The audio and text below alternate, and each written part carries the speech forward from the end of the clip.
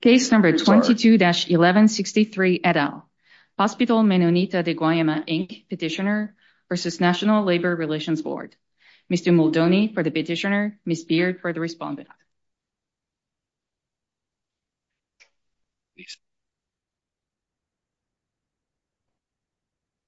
Good morning, Your Honor. Muldowney? Muldowney, yes, Your Honor. Good morning. Please proceed. Thank you, Your Honor. If it pleases the court, Patrick Muldowney on behalf of the petitioner, Hospital Menonita. This case involves the application of the successor bar under the National Labor Relations Act. In this case, the board applied the most recent iteration of the successor bar adopted in the UGL Unico case, which purported to make what was previously a rebuttable presumption of union majority status irrebuttable during a successorship issue. Relying on that case, the board concluded that the petitioner had unlawfully withdrew recognition from the union. We recite the factual background in our brief, but just briefly, the petitioner acquired a hospital in... We know the basic facts. Okay. So can I just ask on that? Sure. The textual hook for your argument is Section 7 of the Act, which says basically that employees have a right to associate or dissociate with union through elections, right? Right. I mean, just in ordinary meaning, you wouldn't think of that right as being burdened or infringed or violated if the scheme provided for periodic but not continuous elections. No one thinks that the public's right to select our president is burdened because we only do it once every 4 years. Correct, Your Honor. And before I answer your question and discuss this with you, I did reserve 3 minutes for rebuttal. Fine, well. But in this situation, this is the very case that really, I would argue, looks to assert the rebuttable presumption, that the rebuttable presumption is correct. Because when you look at the situation here, the employees had been represented by a union for a number of years before the petitioner acquired the hospital. And during that time, during the at least 4 years prior to the acquisition of the hospital, the employees had not received the contract. Had not received the contract. There had been no contract negotiated, including for two particular units of the 5 units that were there that had been initially recognized in 2012. They never got an agreement. So this is... You mean an agreement was never negotiated? Correct. By their representative. You're stating it in a very self-serving way, but that's not what goes on. Parties sometimes break down in negotiations, but the employees are still represented. And benefits are still paid, and they can't be implemented unilaterally when the union is there. The negotiation process is still there and in effect. The fact that the parties are still struggling over executing a particular contract doesn't mean the employees are not represented. They are. But what happened with respect to the petitioner came into this situation and eventually received petitions signed by the majority of each of the 5 units of employees saying, we do not want to be represented by the union, because they had been in this situation where the union had been ineffectual. What the board's, the whole idea of the successorship bar or the successorship presumption is the idea that the successor comes into the relationship and is then assuming the predecessor's relationship with the union. In this situation, there was no relationship. There was a relationship, but it wasn't as you thought it might exist because it wasn't an executed agreement. There was a relationship. That's why the rule is what it is. The presumption is there is a relationship. The presumption is you have an obligation to bargain for a reasonable period of time. It's not a long period, reasonable period of time. And the only difference, old and new, is whether it's rebuttable or not. And the board explained it in the prior case as to why they take this approach. It's a perfectly reasonable approach. Certainly not one we ought to second guess. They've explained it. It's for a short, reasonable period of time. They said in this situation, the employer, your client, failed to follow the rule. Your Honor, what we take exception with the board on is that the irrebuttable nature of it basically makes these employees who may not want to continue to be represented. Well, in 6 months, then it'll play out that way. It could be 6 months. If you read the record, your client was buying all of that time anyway by being resistant to any overtures for bargaining and bargaining obligations. 6 months is not a long period of time. There's an obligation to bargain for 6 months up to a year under the existing rule. It's not rebuttable. That's true. But the question is whether there is a rationale supporting the rule. It seems to me there is, and the board has explained it. Well, we would submit that the rationale that the board submitted in the UGL case was basically that, there had been a large increase in mergers and acquisition. There's no tie of that to unionized employment places or any kind of indication that in the years since the rebuttable presumption had been resurrected after the back and forth, that there had been any increase in either decert petitions or ULP cases involving withdrawal of recognition. So while there's a general statement by the board, this has happened, there's no connection of that to how it serves the purposes of the act. I don't think that's the main rationale. The main rationale of the board, as I remember what they said both in this case and in the original case setting the groundwork for this, is that you don't disturb employees' settled rights merely because a successor comes in without requiring the successor to at least bargain for a reasonable period of time, knowing that a union is there, a reasonable period of time, and then if it doesn't work out, that's a different issue. That's the rationale. I mean, there are other things that are said justifying it, but that's the main point. And as my colleague mentioned, that is consistent with protecting the rights of employees. And it's hardly burdensome on employers because it's not you must bargain forever. It's for a reasonable period of time because there's already a union here. And you bought the place knowing there was a union here. And based on the record, they were ready to negotiate with them. Well, then that's a different question. And the board's answer to you on that one, I suspect, is that substantial evidence supports their finding that they were not ready to bargain the way they were obliged to. I'm sorry, Your Honor, I'm sorry. The board is going to say the substantial evidence supports their finding that the employer was not ready to bargain as the law required.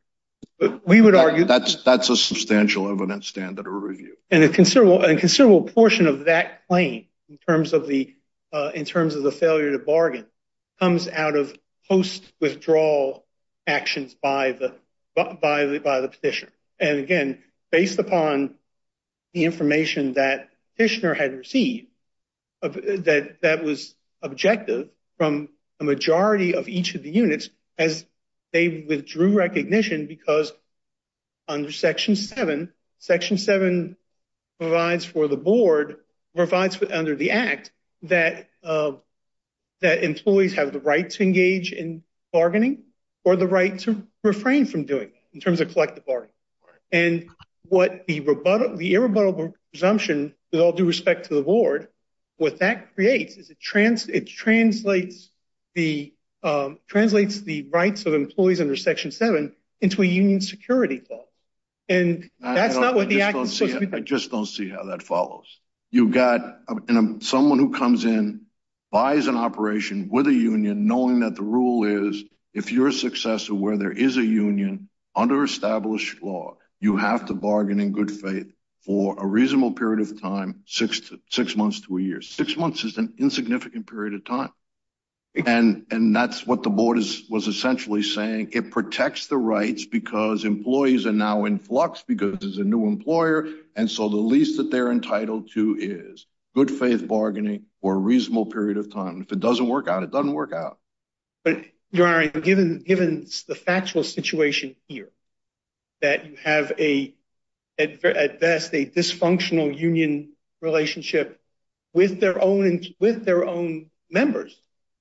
The issue here in terms of whether they have to automatically recognize the union for 6 months to a year in the face of objective evidence, which the ALJ wouldn't look at because of the irrebuttable presumption.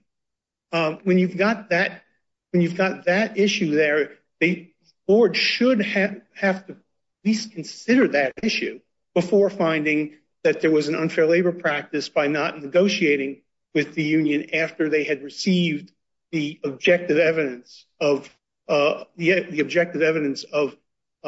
failure of desire not to be represented by that union. Can you give us any sense outside the successorship context, just in the ordinary course, how often is a recognized union challenged through one of these various mechanisms? I mean, in terms of the majority status? Yeah. I mean, it is not a common occurrence. I mean, it's not a common occurrence. I mean, all I can give you is sort of my anecdotal experience. Yeah, just sort of ballpark, right? I mean, it doesn't typically happen every few months. Right. It is not a standard part of my practice, nor has it ever been. And I think most labor attorneys on the management side would agree with that. So if that's true, then there's a lot of force to Judge Edwards' point that 6 months to a year is not a huge infringement on the employee's Section 7 rights. Well, I would say the opposite. I would say that because it doesn't happen very often, it really shows that the employees themselves have an issue, and that in terms of their representation by the union and their Section 7 rights should be paramount. And by requiring them to continue to be in the successor position after they've been represented by this union already over the course of 4 or 5 or more years is unfair to the employee. Did they file a decert petition before the successor came in? I don't have that information. Well, I mean, isn't that relevant? Then obviously the employees were not so distressed that before the successor came in, they were filing a decert to get out of the existing relationship. They weren't that dysfunctional, apparently. So, I mean, they're in the same situation they were in before the successor came in. They were in a bargaining relationship. If they wanted to get out of it, they could, at the appropriate time, file a decertification petition. They hadn't done that. So all that happened was a new owner came in, and the new owner had the same obligation as the old owner to bargain in good faith. And it's limited because it is a successor, and the board has said, no, you don't have to bargain in good faith forever. We're not going to assume there's a majority support for you forever. You have to do it for a reasonable period of time. And if it doesn't work, then you can fly the coop. But, Your Honor, again, what they may have done prior to the sale, the fact of the matter is when the petitioner came in, they ultimately were confronted with this evidence that they were given. And given that evidence, we would argue that the Section 7 rights should be paramount. Well, that's because you want a different rule. You want to be able to say there's a rebuttable presumption, which really makes the situation dysfunctional if you understand what goes on when employees, the union, pro-union, anti-union are now fighting about whether or not anyone represents them. And that may go on for a lot longer than the 6 months to a year before you ever get that resolved. So, I mean, what the board is saying, look, all things considered, yes, it's employees' rights that have to be protected. We're not disturbing those rights because they already had a union and they hadn't done anything to get rid of the union. The only thing that's happened is a new employer. And we're saying to new employers, you're on notice. You got to bargain for 6 months to a year, reasonably. And then if it doesn't work out, then it's a different situation. And I also think we need to look at the timing of these petitions, because if they were happening at the same time the new employer was handing out cash payments and other things, right. I'm not so sure that those petitions to get rid of the union aren't a little tainted by that. Right. Again, when we don't, the issue about, I take it, Your Honor, you're talking about the hurricane bonus, the $150. Well, all the goodies that were suddenly coming. Right. Because the employer was doing, I mean, years and years and years ago, I used to do this. I mean, I know the situation. And employers are doing everything they can now to try and win this battle. That is, not to have a union when this is all over. And so it's a little here and a little there. And what the board rule says is, no, we're going to have a little repose during a period of time when you have to bargain in good faith. And then if it doesn't work, that's another issue. But what's interesting, Your Honor, though, is that the board previously had the rebuttable presumption. I understand. And they went back and forth. You know as well as I do. You may not be as old as I am, but you're old enough to know the board changes substantive policy determinations all the time. I understand. In my lifetime, they've probably done it, 20,000 times. I mean, and we have said it's their job. You know, they can take into account circumstances as they see them. Point well taken, Your Honor. But I would suggest that you're as old as I am. I may be after this hearing. I don't know. Your Honor, I would take one issue with respect to the certification, the rebuttable versus irrebuttable presumption. Again, when the board went back on to the irrebuttable presumption, the only rationale was this mergers and acquisitions argument, which did not connect in any way to labor. Listen, there's a lot of mergers and acquisitions, and looking at the Lilly Transportation case that the First Circuit had dealt with, Justice Souter said he kind of tried to fill in what he called the laconic exercise of the board in terms of providing a rationale for why they were changing it. But his was basically a workload. He said, "Well, there's going to be a lot of cases coming in." But what's wrong with Justice Souter's core reasoning, right? Which is you can't extract from the words of Section 7 a bright line rule about when elections have to happen or not. 10 years, clearly too much. 2 weeks, clearly okay.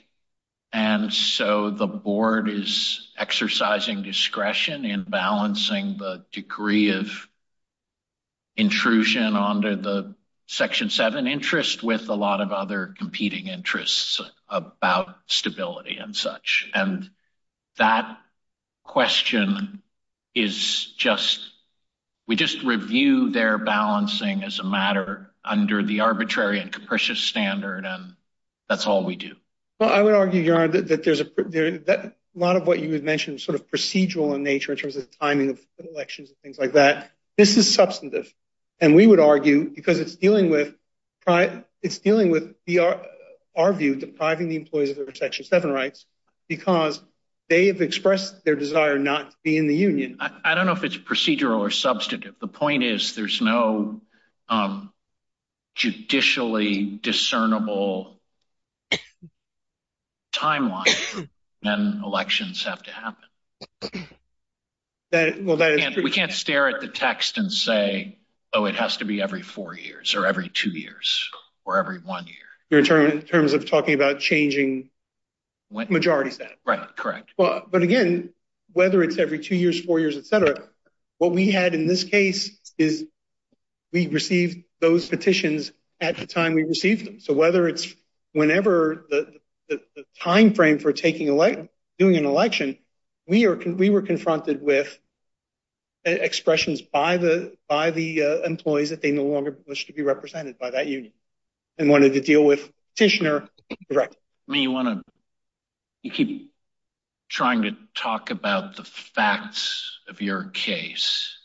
I'm not sure they're helpful to you, but I'm just asking you about the bright line rule. I mean, generally agencies can just draw lines and say, like, we'll mandate a reconsideration every 2 years just to make sure, or will prohibit a reconsideration within a year of an election because the union needs some time to do its thing. Again, that you're talking about the certification bar, and in that one, we're not, that's a new relationship where the union is just coming in. This is a relationship that's been existing for some time. So the concerns and the policy issues behind the certification bar don't apply here in the successor bar. And again, we're not arguing there shouldn't be a rule. What we're arguing is that there needs to be possibility that rule should not be as bright line in these kinds of circumstances because you have people coming into different working environments in terms of the relationship between the union and they've established a rule. You're advocating. What rule are you advocating? Going back to the rebuttable presumption. Right. So they can never. They can't establish a bar for a month. That if there's sufficient evidence that would justify removing the bar, they should be able to consider it. Okay. Judge Henderson, any other questions? I don't have a question, but I would like the record to reflect that Judge Edwards is not that old. I am right behind him.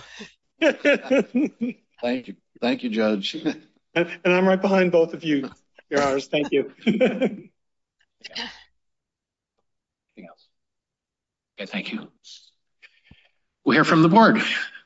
Ms. Beard. Yes, good morning. Heather Beard from the Labor Board. As the board said, and as Your Honors were discussing, the facts here in this case provide support and make it crystal clear why the protection of a successor bar is reasonable for the board to have as a rule and appropriately balances the rights of employees under Section 7 and the interest in stability and collective bargaining relationships, which itself is a precept for employee rights. And I believe there are a few points I'd like to address first that my opponent made, if I may. The first one is in regards to the fact that they received this petition from the employees. Said that many times. The law has been clear since 2011, which is any such petition received from employees during this reasonable period of time, which is at least 6 months, is something that cannot be considered by the employer. So it isn't like we have a case here where the employer didn't know what the law was. That's number one. Number two, this situation where my friend on the other side is saying that the hospital came in and knows now that the employees had a dysfunctional relationship because they didn't have a bargaining agreement, as Judge Edwards said, is simply, we don't know that from the record and is absolutely not necessarily true. What we do know is that the employees had voted for and had a union in all 5 units and collective bargaining agreements in 3 that had expired, whose terms and conditions of employment were the ones that govern. We know. Let's just take a step back from the facts and just talk about the successor bar. So what is it about the change in ownership that moves the needle one way or the other on the question whether the employees support their union? Sure. Well, because it seems totally different from the most conventional bar, which is triggered by certification. Or a contract bar, that's another one. Well, actually, a question about that. The contract bar, does that apply in cases where the employees don't ratify the contract or only in cases when they do? Well, if the employees don't ratify the contract, then my understanding is the contract doesn't apply because it would have to be the employees have to ratify a contract that the union is signing, I think. I couldn't find any. So if that's how it works, then the contract bar and the certification bar are triggered by events that affirmatively indicate support by the employees of the union. When the union is certified, the law as it is, the board law is that the union is the collective bargaining exclusive of the employees. For 1 year, conclusive. Makes perfect sense because the board has just made that determination. And that's in the statute, yes. Okay, but when the owners change, what does that have to do with whether the employees support the union or not? A lot to do with it because they're the bargaining partner on the other side of the union and the terms and conditions of employment. This case was one of them where the employer who's new comes in and decides that as they don't have to accept any collective bargaining agreement that's there, but they have to bargain. And in this case, what they also did is they changed the terms and conditions of employment that all the employees were used to working under when they had their union and under the terms of the 3 bargaining units who had the collective bargaining agreements that were in place that had expired, but whose terms would have been the same. So when you have a new bargaining partner coming in, a new bargaining partner, especially here, that changed the terms and conditions of they can unilaterally change. Yes, under Burns says that if there were no successorship, status quo ante, the employer could not unilaterally change? Correct. That's black letter board law. No unilateral changes when they're in terms and conditions of employment without discussing with the union. Okay. Yes. So in this particular case, that is why the board, when considering when a new employer comes in, and this goes back to Fall River dying, when a new employer comes in, that's one of the most destabilizing situations you can have because this new employer is new. And so here, and in other cases, when a new employer comes in, what the board was doing is saying, what's the best way, and the board is the expert agency doing this, that we can balance the rights of the employees and in order to keep, it's throughout Supreme Court and other case law that in order for there to be stability during a collective bargaining relationship, there has to be some amount of time that it's set to continue. As you all were talking about the presidential election, various elections, it's not new to have some limited period of time where there isn't an election. And the key here is the board did not find for 10 years you can't decertify or file a petition for certification. Simply 6 months from the 6 months seems to me clearly reasonable for reasons Judge Edwards suggests. I agree. But I'm a little concerned with, and I think the dissent made this point, the interaction between the successor bar and the contract bar. So you imagine the contract bar gives the union 3 years of protection before successorship.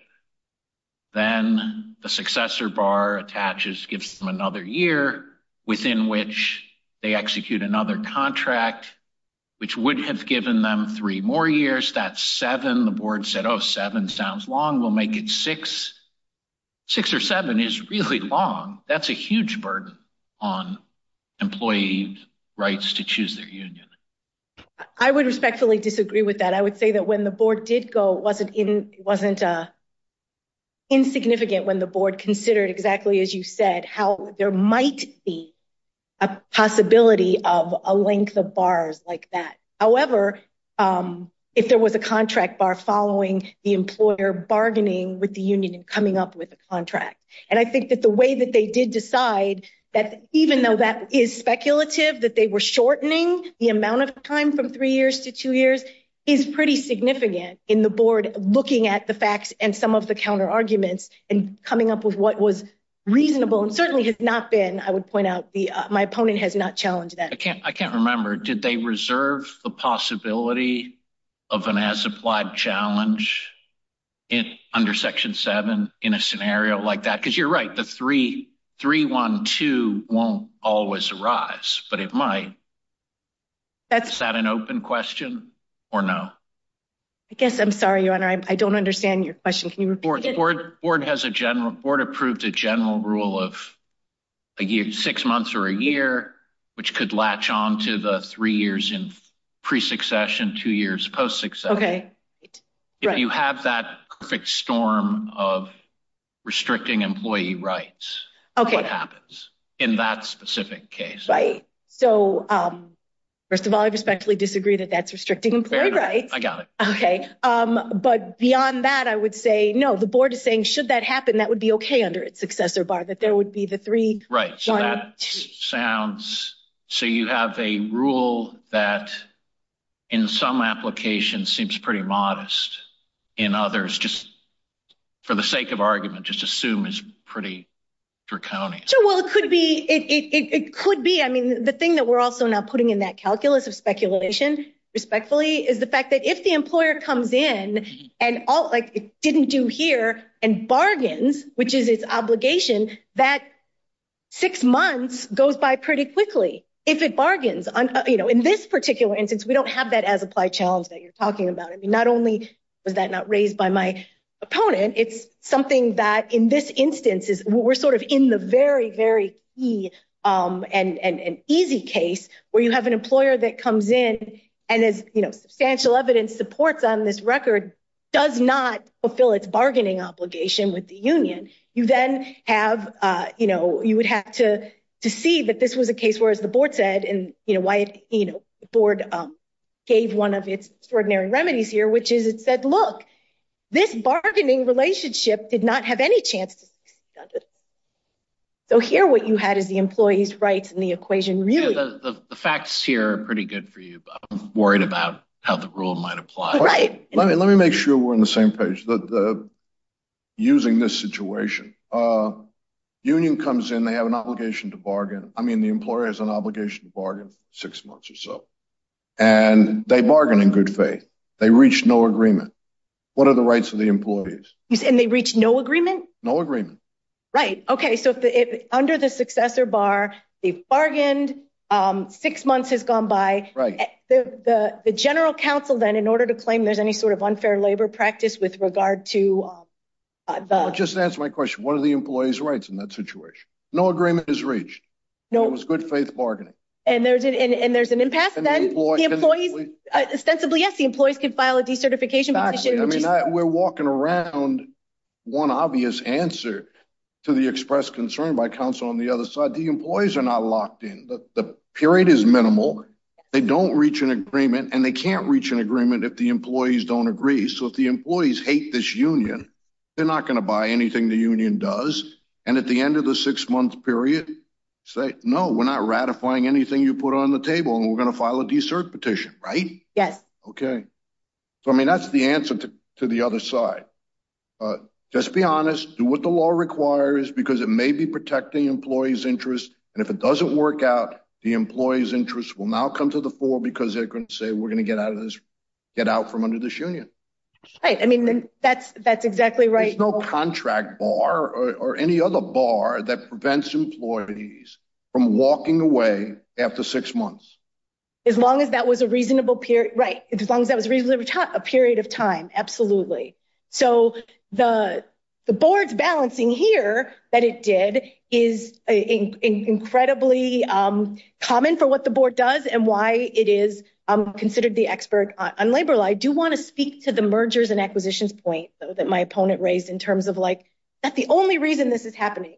I would agree. In back reading UGL Unico, that was one consideration where the majority made the point, which I think is an excellent one. The fact that there are mergers and acquisitions that are taking place at a faster and faster pace simply demonstrates it's really important to get this right. It's really important. Back in UGL Unico, they were changing what the law was and explaining why they were doing it and why they thought rebuttable presumption wasn't adequate. And now we've had that law. We're not up here justifying the board changing a rule recently. We're up here talking about a rule that the board has had in place after it had made a policy decision to change it back. And the board had already justified yes. In the prior case. And in the current case, they were simply saying our prior justification is the same one we would offer here. It Correct. wasn't just mergers and acquisitions are the reason we're not going to flip again. The mergers and acquisition had come up in the prior case, right? That's correct. And so they focused on was stability. Again, they said, look, this is about stability for the employees. It's a destabilizing period. It's a very short period of time to make sure they have a chance to bargain in a potentially destabilizing period. And if it doesn't work out, it doesn't work out. Absolutely. I agree, Judge Edwards. And as Judge Henderson was saying as well, I mean, we can see how this could sort of be a destabilizing period where we're not sure what's going to happen or how the employees really feel when the employer came in and the new employer did make a bunch of unilateral changes that were could be considered favorable to the employees. So this sort of is a poster child for a reasonable application of the successor bar, and further buttresses the reasoning in UGL Unico that the board did in terms of why this is the policy choice that the board thinks best fulfills the rights of all the parties involved. Can I ask you a question about Burns? Sure. So the second holding of Burns, which is that the successor is not bound to accept the agreement of the predecessor, court says the alternative position of compelled acceptance would cause a loss. And then it has this reductio. And part of the reductio is the court says, among these problems, the successor would be bound to observe the contract despite good faith doubts about the union's majority during the time of the contract bar. So it seems like, what Burns views as a reductio is what the board now views as great policy. Well, I would say it's a very different thing to talk about binding a new employer to a contract that it has not signed versus saying to a new employer coming in who knows it's buying a company that has a union there, you're going to have to at least talk to these people. You're going to have to bargain. I take that point, except the court seemed to link the two. In Burns, though, I think they were talking about having the employer bound to the contract. And nothing in Burns says that a period of time with a conclusive presumption like the one the board has adopted is in any way unlawful. And in fact, I think Burns does focus on the problem with making an employer adopt the contract, which this successor bar rule doesn't do, doesn't get involved in the reductio at all, I would say. No, it does. It's not applicable. Correct. That's not the situation. Right, nor is it something that even if it wasn't this factual situation, broadly, generally, for Judge Katz's question for policy, no, there's nothing about, as former Associate Justice Souter said in Lilly, there's nothing about Burns or Fall River Dying, for that matter, in any way that conflicts with what the board's doing. And I see my time has expired. Judge Henderson, anything else? No questions. Okay, thank you very much. Thank you.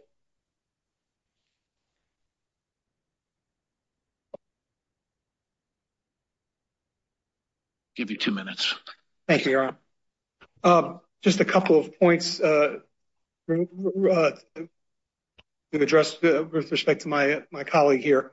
First of all, I just want to make sure it's clear that I thought there was some confusion in the prior colloquy. Obviously, a successor employer's responsibility is to bargain with the union. It's not to agree to the contract, and just make sure that's clear. That no confusion. We know. Okay, no confusion. Okay, it did sound no like confusion whatsoever. But I would indicate, though, Your Honor, that in those cases, bargain in good faith. What's that? Bargain in good faith. That's the obligation. We agree on that too, Your Honor. Exactly. Okay. We agree on good bargaining in good faith. But Your Honor, we would argue that when you look at Falls River in particular, Falls River, while that was they referenced the existing NLRB test at that time, which was the rebuttable presumption when they were dealing with successorship issues. And they did not criticize it. Now, again, it wasn't necessarily right before them, but one would expect that there would have been at least something, if they had a concern with it, that they would have raised about that issue. Also, with respect to in the Burns case, Justice White did make a comment with respect to the successorship issues in front of him, that these cases needed to be decided on a case-by-case basis. We would argue that this is a similar situation when there's evidence to suggest that the bar should not be applied. The board should have to consider it, that's part of their responsibility as an agency that's adjudicating the rights of employees to adjudicate issues that come up that may be an exception to the general rule. And again, that was sort of where the board was before the most recent change in the law. And then also, I would just indicate the timeline here is the petitioner acquired the hospital in September. The changes, the withdrawals of recognition were in February. So we're talking pretty close to 6 months as it is. And so to the extent that the board wants to create a bright line rule there, the bright line rule, I think betrays the idea that there are facts that exceptions that would prove that there should be consideration of an exception to the rule. And then lastly, I would argue again to my colleague's point that there is no connection. The board never connected the mergers and acquisitions to any kind of stability issue with respect to labor relations. They just indicated that there's been a lot of mergers and acquisitions, but there's no connection to labor relations. Henderson, any questions? No. Okay, thank you. Thank you, Your Honor. Case is submitted.